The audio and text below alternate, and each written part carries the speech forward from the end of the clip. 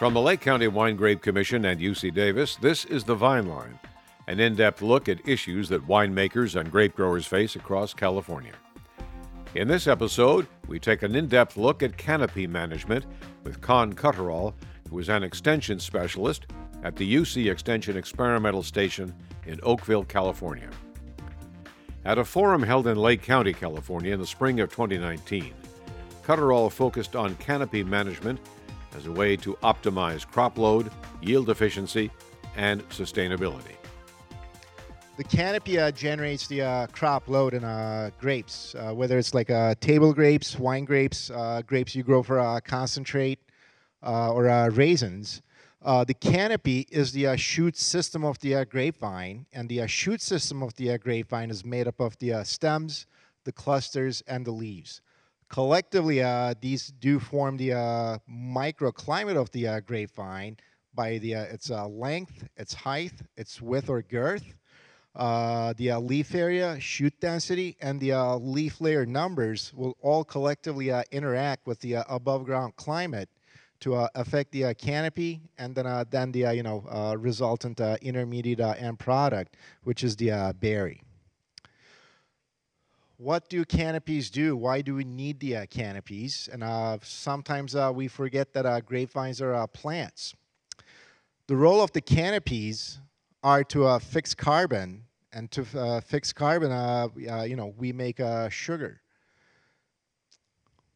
Light carbon dioxide will go into the leaves. They will act as the source, and this source will move the photoassimilates, which are mainly sugars, into the berries after a certain point in time in the life cycle in the current year. In this work, we looked at the development of net carbon assimilation, the net amount of carbon we put into the grapevine system, whether we had less amount of leaves or more amount of leaves, and this is what's affecting ripening rate. Ripening rate can be measured very easily. We do it in our research situations constantly. You guys do it as growers constantly. It's amount of bricks you accumulate per day. So ripening rate will increase with the more amount of leaves you have that are photosynthetically active.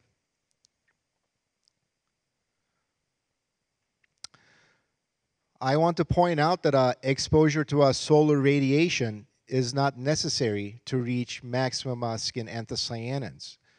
There's a mechanistic relationship between the time that you start putting in sugars in the red grapes and the time of anthocyanin biosynthesis. It's the same genes that code for this.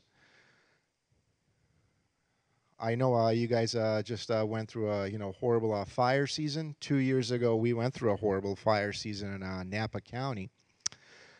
So we had to evacuate our lab for about 16 days, and we were bored. I mean, we weren't bored. I was paying salaries. I'm like, you guys got to do work.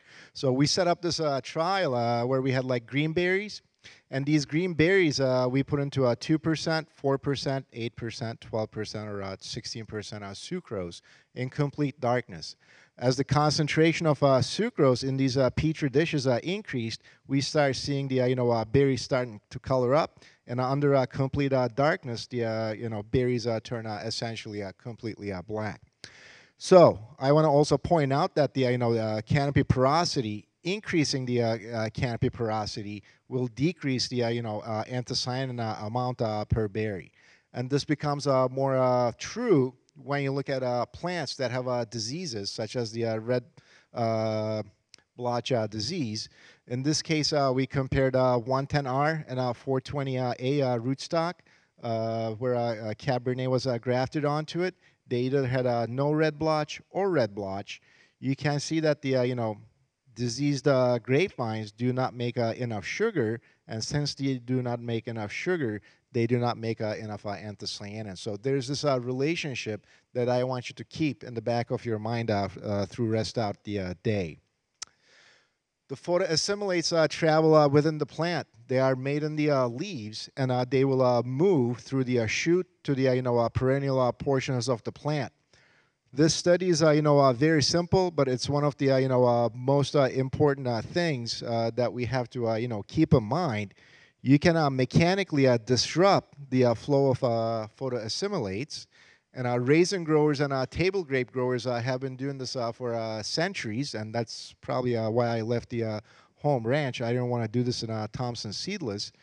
When you girdle the grapes right after like a fruit set, you can reverse the flow of photoassimilates instead of going down into the roots into the berries.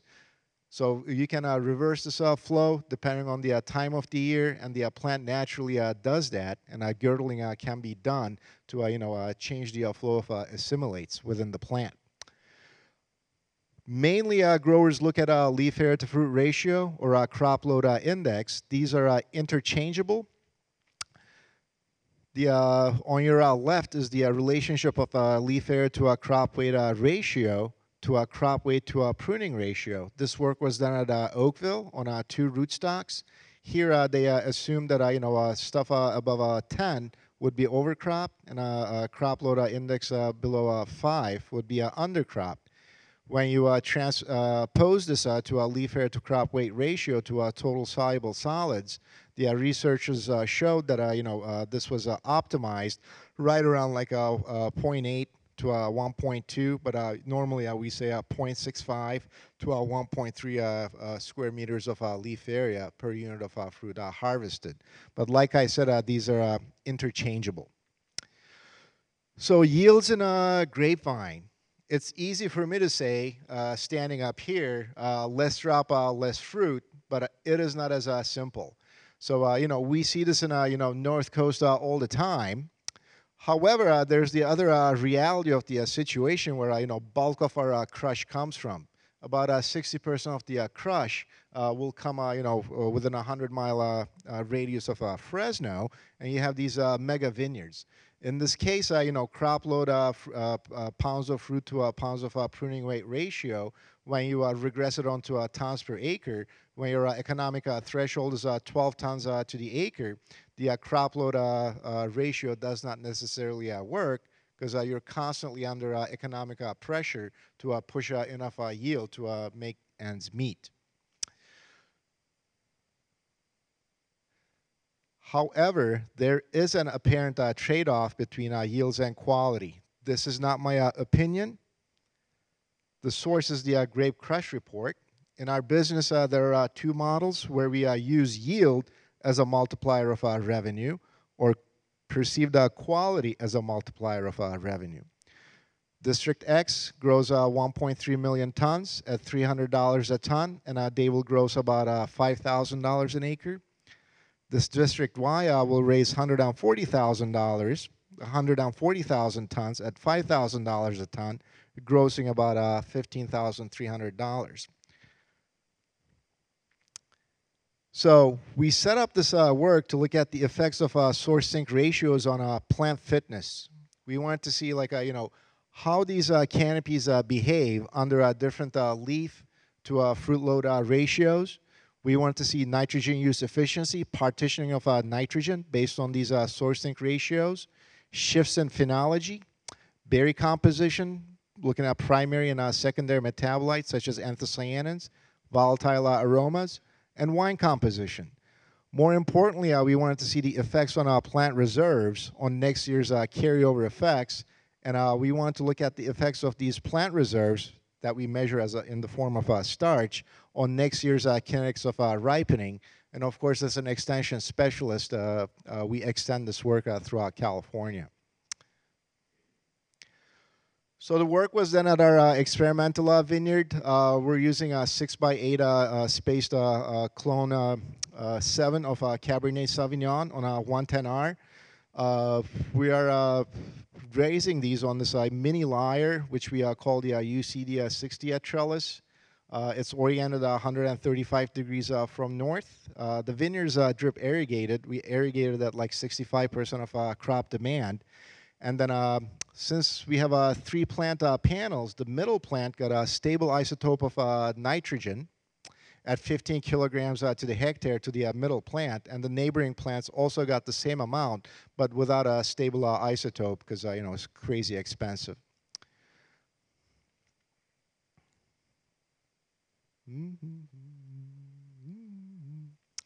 So the experimental design is this. Since these are 6-foot space vines, we have 18 foot of canopy space within each experimental unit.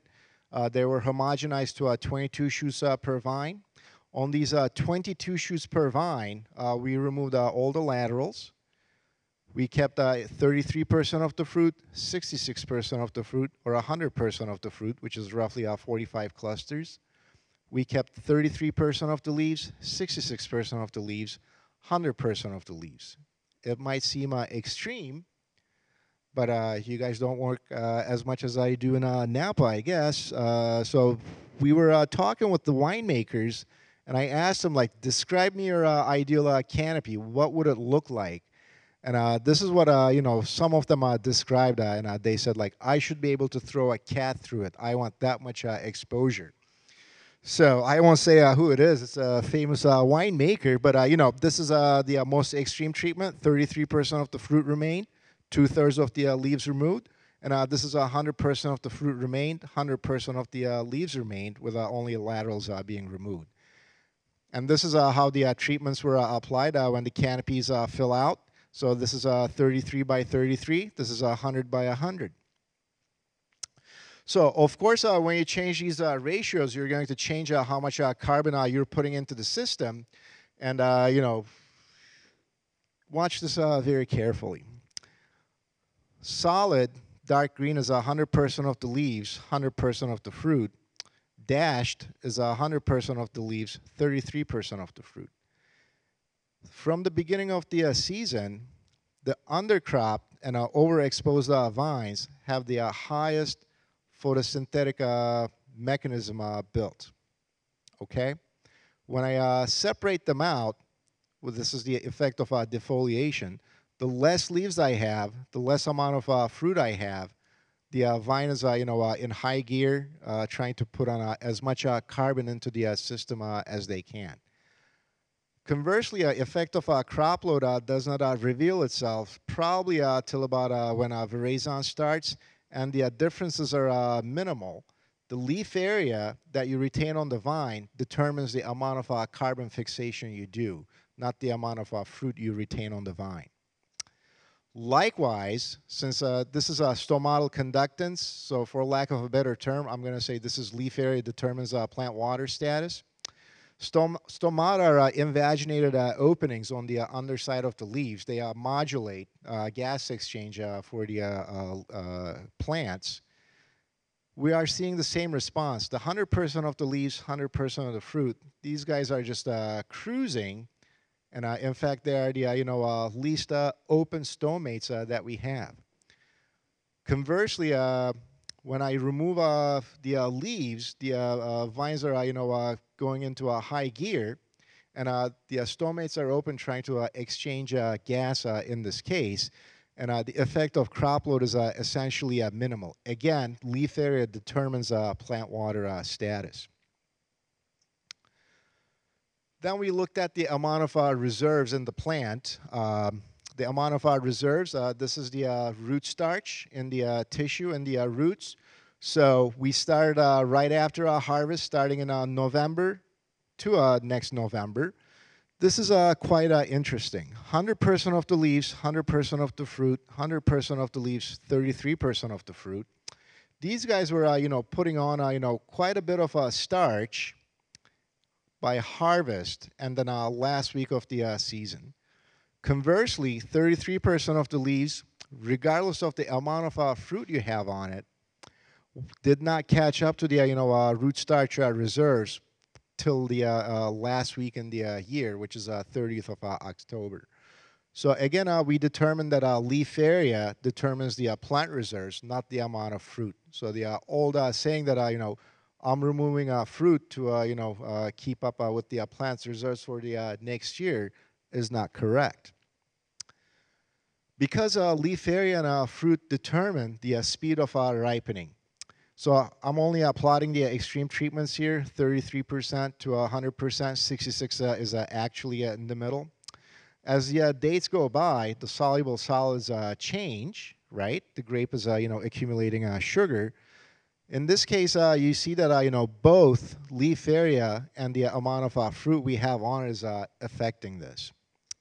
because the time to reach a desired Brix is determined by the source to sink ratio, because leaf area alone does not explain the amount of sugar we're able to accumulate in the berry. These are starting to act as like strong sinks, and then they will affect the speed of ripening.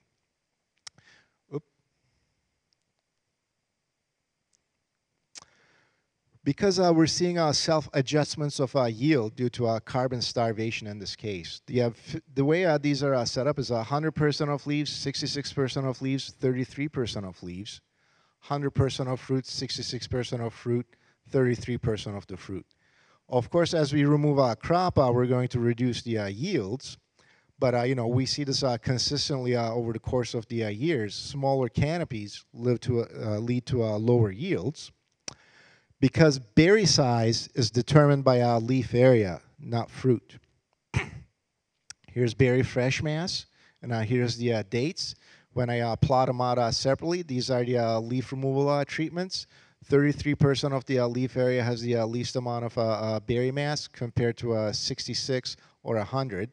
The amount of fruit you keep on the vine has essentially no effect on the berry mass. Because berry size is determined by leaf area, because when you plot yield to berry fresh mass, this is autocorrelated, but leaf area relates very well to berry fresh mass. So I've been working with mechanical vineyard management for about 10 years now. We have always seen berry fresh mass decline when we switch over to mechanical management. And this is mainly due to sink competition from growing points and the number of berries that we're able to retain with mechanical management. So the question I get asked, very commonly is like, well, we have a contract for, 3.5 tons. This guy's saying he's going to deliver 6 tons. Should I reject the fruit?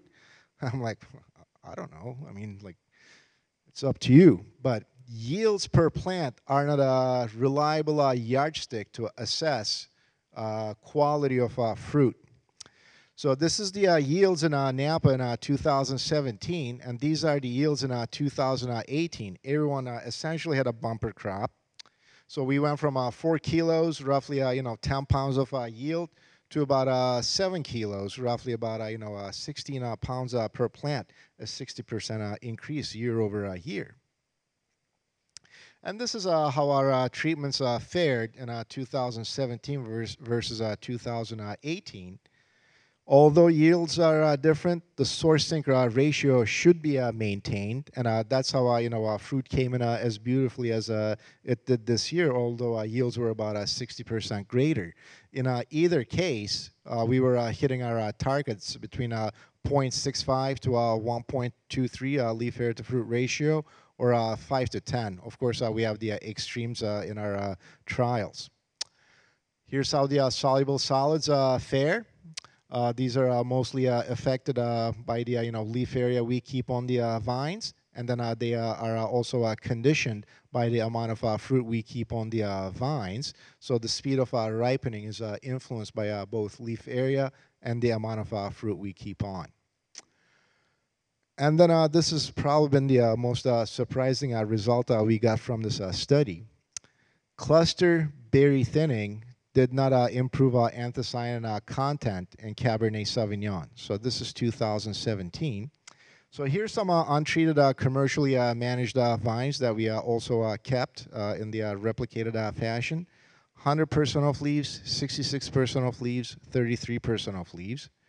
100% of fruit, 66% of fruits, 33% of the fruit. In every case, the more crop we removed, we ended up with less anthocyanin content. When I plot them out separately, as I remove leaves, I can see a slight increase in anthocyanin content, but the decrease in anthocyanin content with the more amount of fruit I removed was even more greater. This is 2018. Again, we see the same thing. Regardless of leaf area, I'm seeing a steady decline in the amount of anthocyanins I see. And then here I'm plotting the tri-to-dihydroxylated ratio of anthocyanins, a measure of stability of these compounds to oxidation. This is also declining with the amount of fruit I remove from the plant. When we looked at the tannin or proanthocyanidins, this is seed and skin proanthocyanidins. Leaf removal decreased, fruit removal increased tannin content, and we worked quite a bit on proanthocyanin chemistry last couple of years. We have seen molecular mass increases with tannin content as we removed more fruit. So we were getting a lot more harsher tannins in this case that were not necessarily sticky or did not have a tactile sensation. And then we looked at the carryover effects. So we rented a backhoe. Here's Johan digging, and here's Cliff digging. And they finally said, these should be shallow graves for you for making us dig up 108 plants. So we looked at root weight, trunk weight, and then total pruning weight. In either case, leaf area was the determining factor on the carryover effects of how cropping is affecting these vines, not the amount of fruit we carry. Percent bud break in the following season was affected by the leaf area. The time to reach veraison was affected by the leaf area. Percent flowering was affected by the leaf area, and percent leaf senescence was strongly conditioned by the presence or absence of leaf area, not with the amount of fruit. So, in our case, in Tocolon, in Oakville, AVA, which is quite warm, it's 4,000 growing degrees. I thought I'd move away from Fresno, hang out, in long sleeve shirts in Oakville. It's not true. It's still hot. Berry size and yield are more sensitive to canopy size, more so than crop load or irrigation. Small canopies are more likely reducing plant reserves than overcropping. The challenge for maintaining and increasing yields is controlling big canopies early in the season, and this is the situation we will have this year with the amount of precipitation we had. But climate might be on our side for now, especially in northern California. We're not seeing as much degradation here as we see in south of Sacramento County. So our findings at the Oakville station so far. The canopy size and shape conditions the photosynthesis and sugar-induced growth. This makes a plant-reduced carbon pool. This plant-reduced carbon pool conditions berry enlargement and sugar allocation, and this is what determines berry size. Berry size then conditions dilution of soluble solids and the osmotic potential within the berry. Only then we start seeing the abscisic acid precursors and other molecular effects triggering ripening, therefore soluble solids accumulation. We see the effects of water deficits more so on berry size than on ripening, and crop load control is somewhat related to other ripe grape traits such as flavonoids, volatile aromas, and flavors, but our data indicates over the last 2 years that everything is controlled by canopy size and shape. So the studies are still going on. We're still looking at the nitrogen use efficiency and nitrogen movement within the perennial and annual organs. It's not a very efficient system. In northern California, we're seeing that if you apply 100 pounds of actual nitrogen to the soil, only 20%, 21% of it gets into the plant. It's not an efficient system. And how it's divvied up within the plant is also conditioned by the leaf area. So we're looking more closely at secondary metabolites, the volatile aromas on fruit. That's why I was late getting here last night. We were running the methoxypyrazines. And we also looked at the efficiency of the photosystem in these cases, because these rows are planted at 135 degrees from true north, and they're under tremendous heat and light load. So we're looking at the response of these leaves to these tremendous conditions. The wines were made, and we're relating these to the nitrogen fertility that we're seeing in these soils, and then the carryover effects of the current seasons will continue to be assessed. A lot of people go through my labs. So Johan has been running this trial with Cliff recently. And I'd like to thank American Vineyard Foundation and Groth Wines for funding this study. Do I have time for questions, or did I go over my time again? I got 2 minutes for questions. Looks like everything was crystal clear, except for Glenn. What do you tell growers? In warm regions, the question is, what do you tell growers? What do you tell growers? If you have a healthy leaf area that's not overbearing, I would avoid removing leaves. And then plants are able to carry the flowers that they put on if you follow them closely. So a lot of people say crop load measurements don't work, but in fact they do work very well. I did not show the methoxypyrazine data. Although we're able to optimize anthocyanin content, etc., the same enzyme also codes for methoxypyrazine biosynthesis, right? Both anthocyanins and methoxypyrazines. So when these are all upregulated, it will take longer for methoxypyrazines to degrade later on with these high crop load situations, because we were reaching crop loads close to in this case 12.5 tons to the acre in Oakville. If you wait till about 25 bricks, everything degrades. But people are starting to pick earlier now at like 23 bricks, 24 bricks. But if you can wait another 2 weeks, you can still bring in a full crop load without any green flavor aromas in warm climates. In our next program, UC Adjunct Professor Kendra Baumgartner of the USDA ARS will talk about trunk diseases. The Vine Line is produced in association with the Lake County Wine Grape Commission, the UC Davis Department of Viticulture and Enology, and the UC Cooperative Extension. I'm Bill Grudy. We'll see you next time.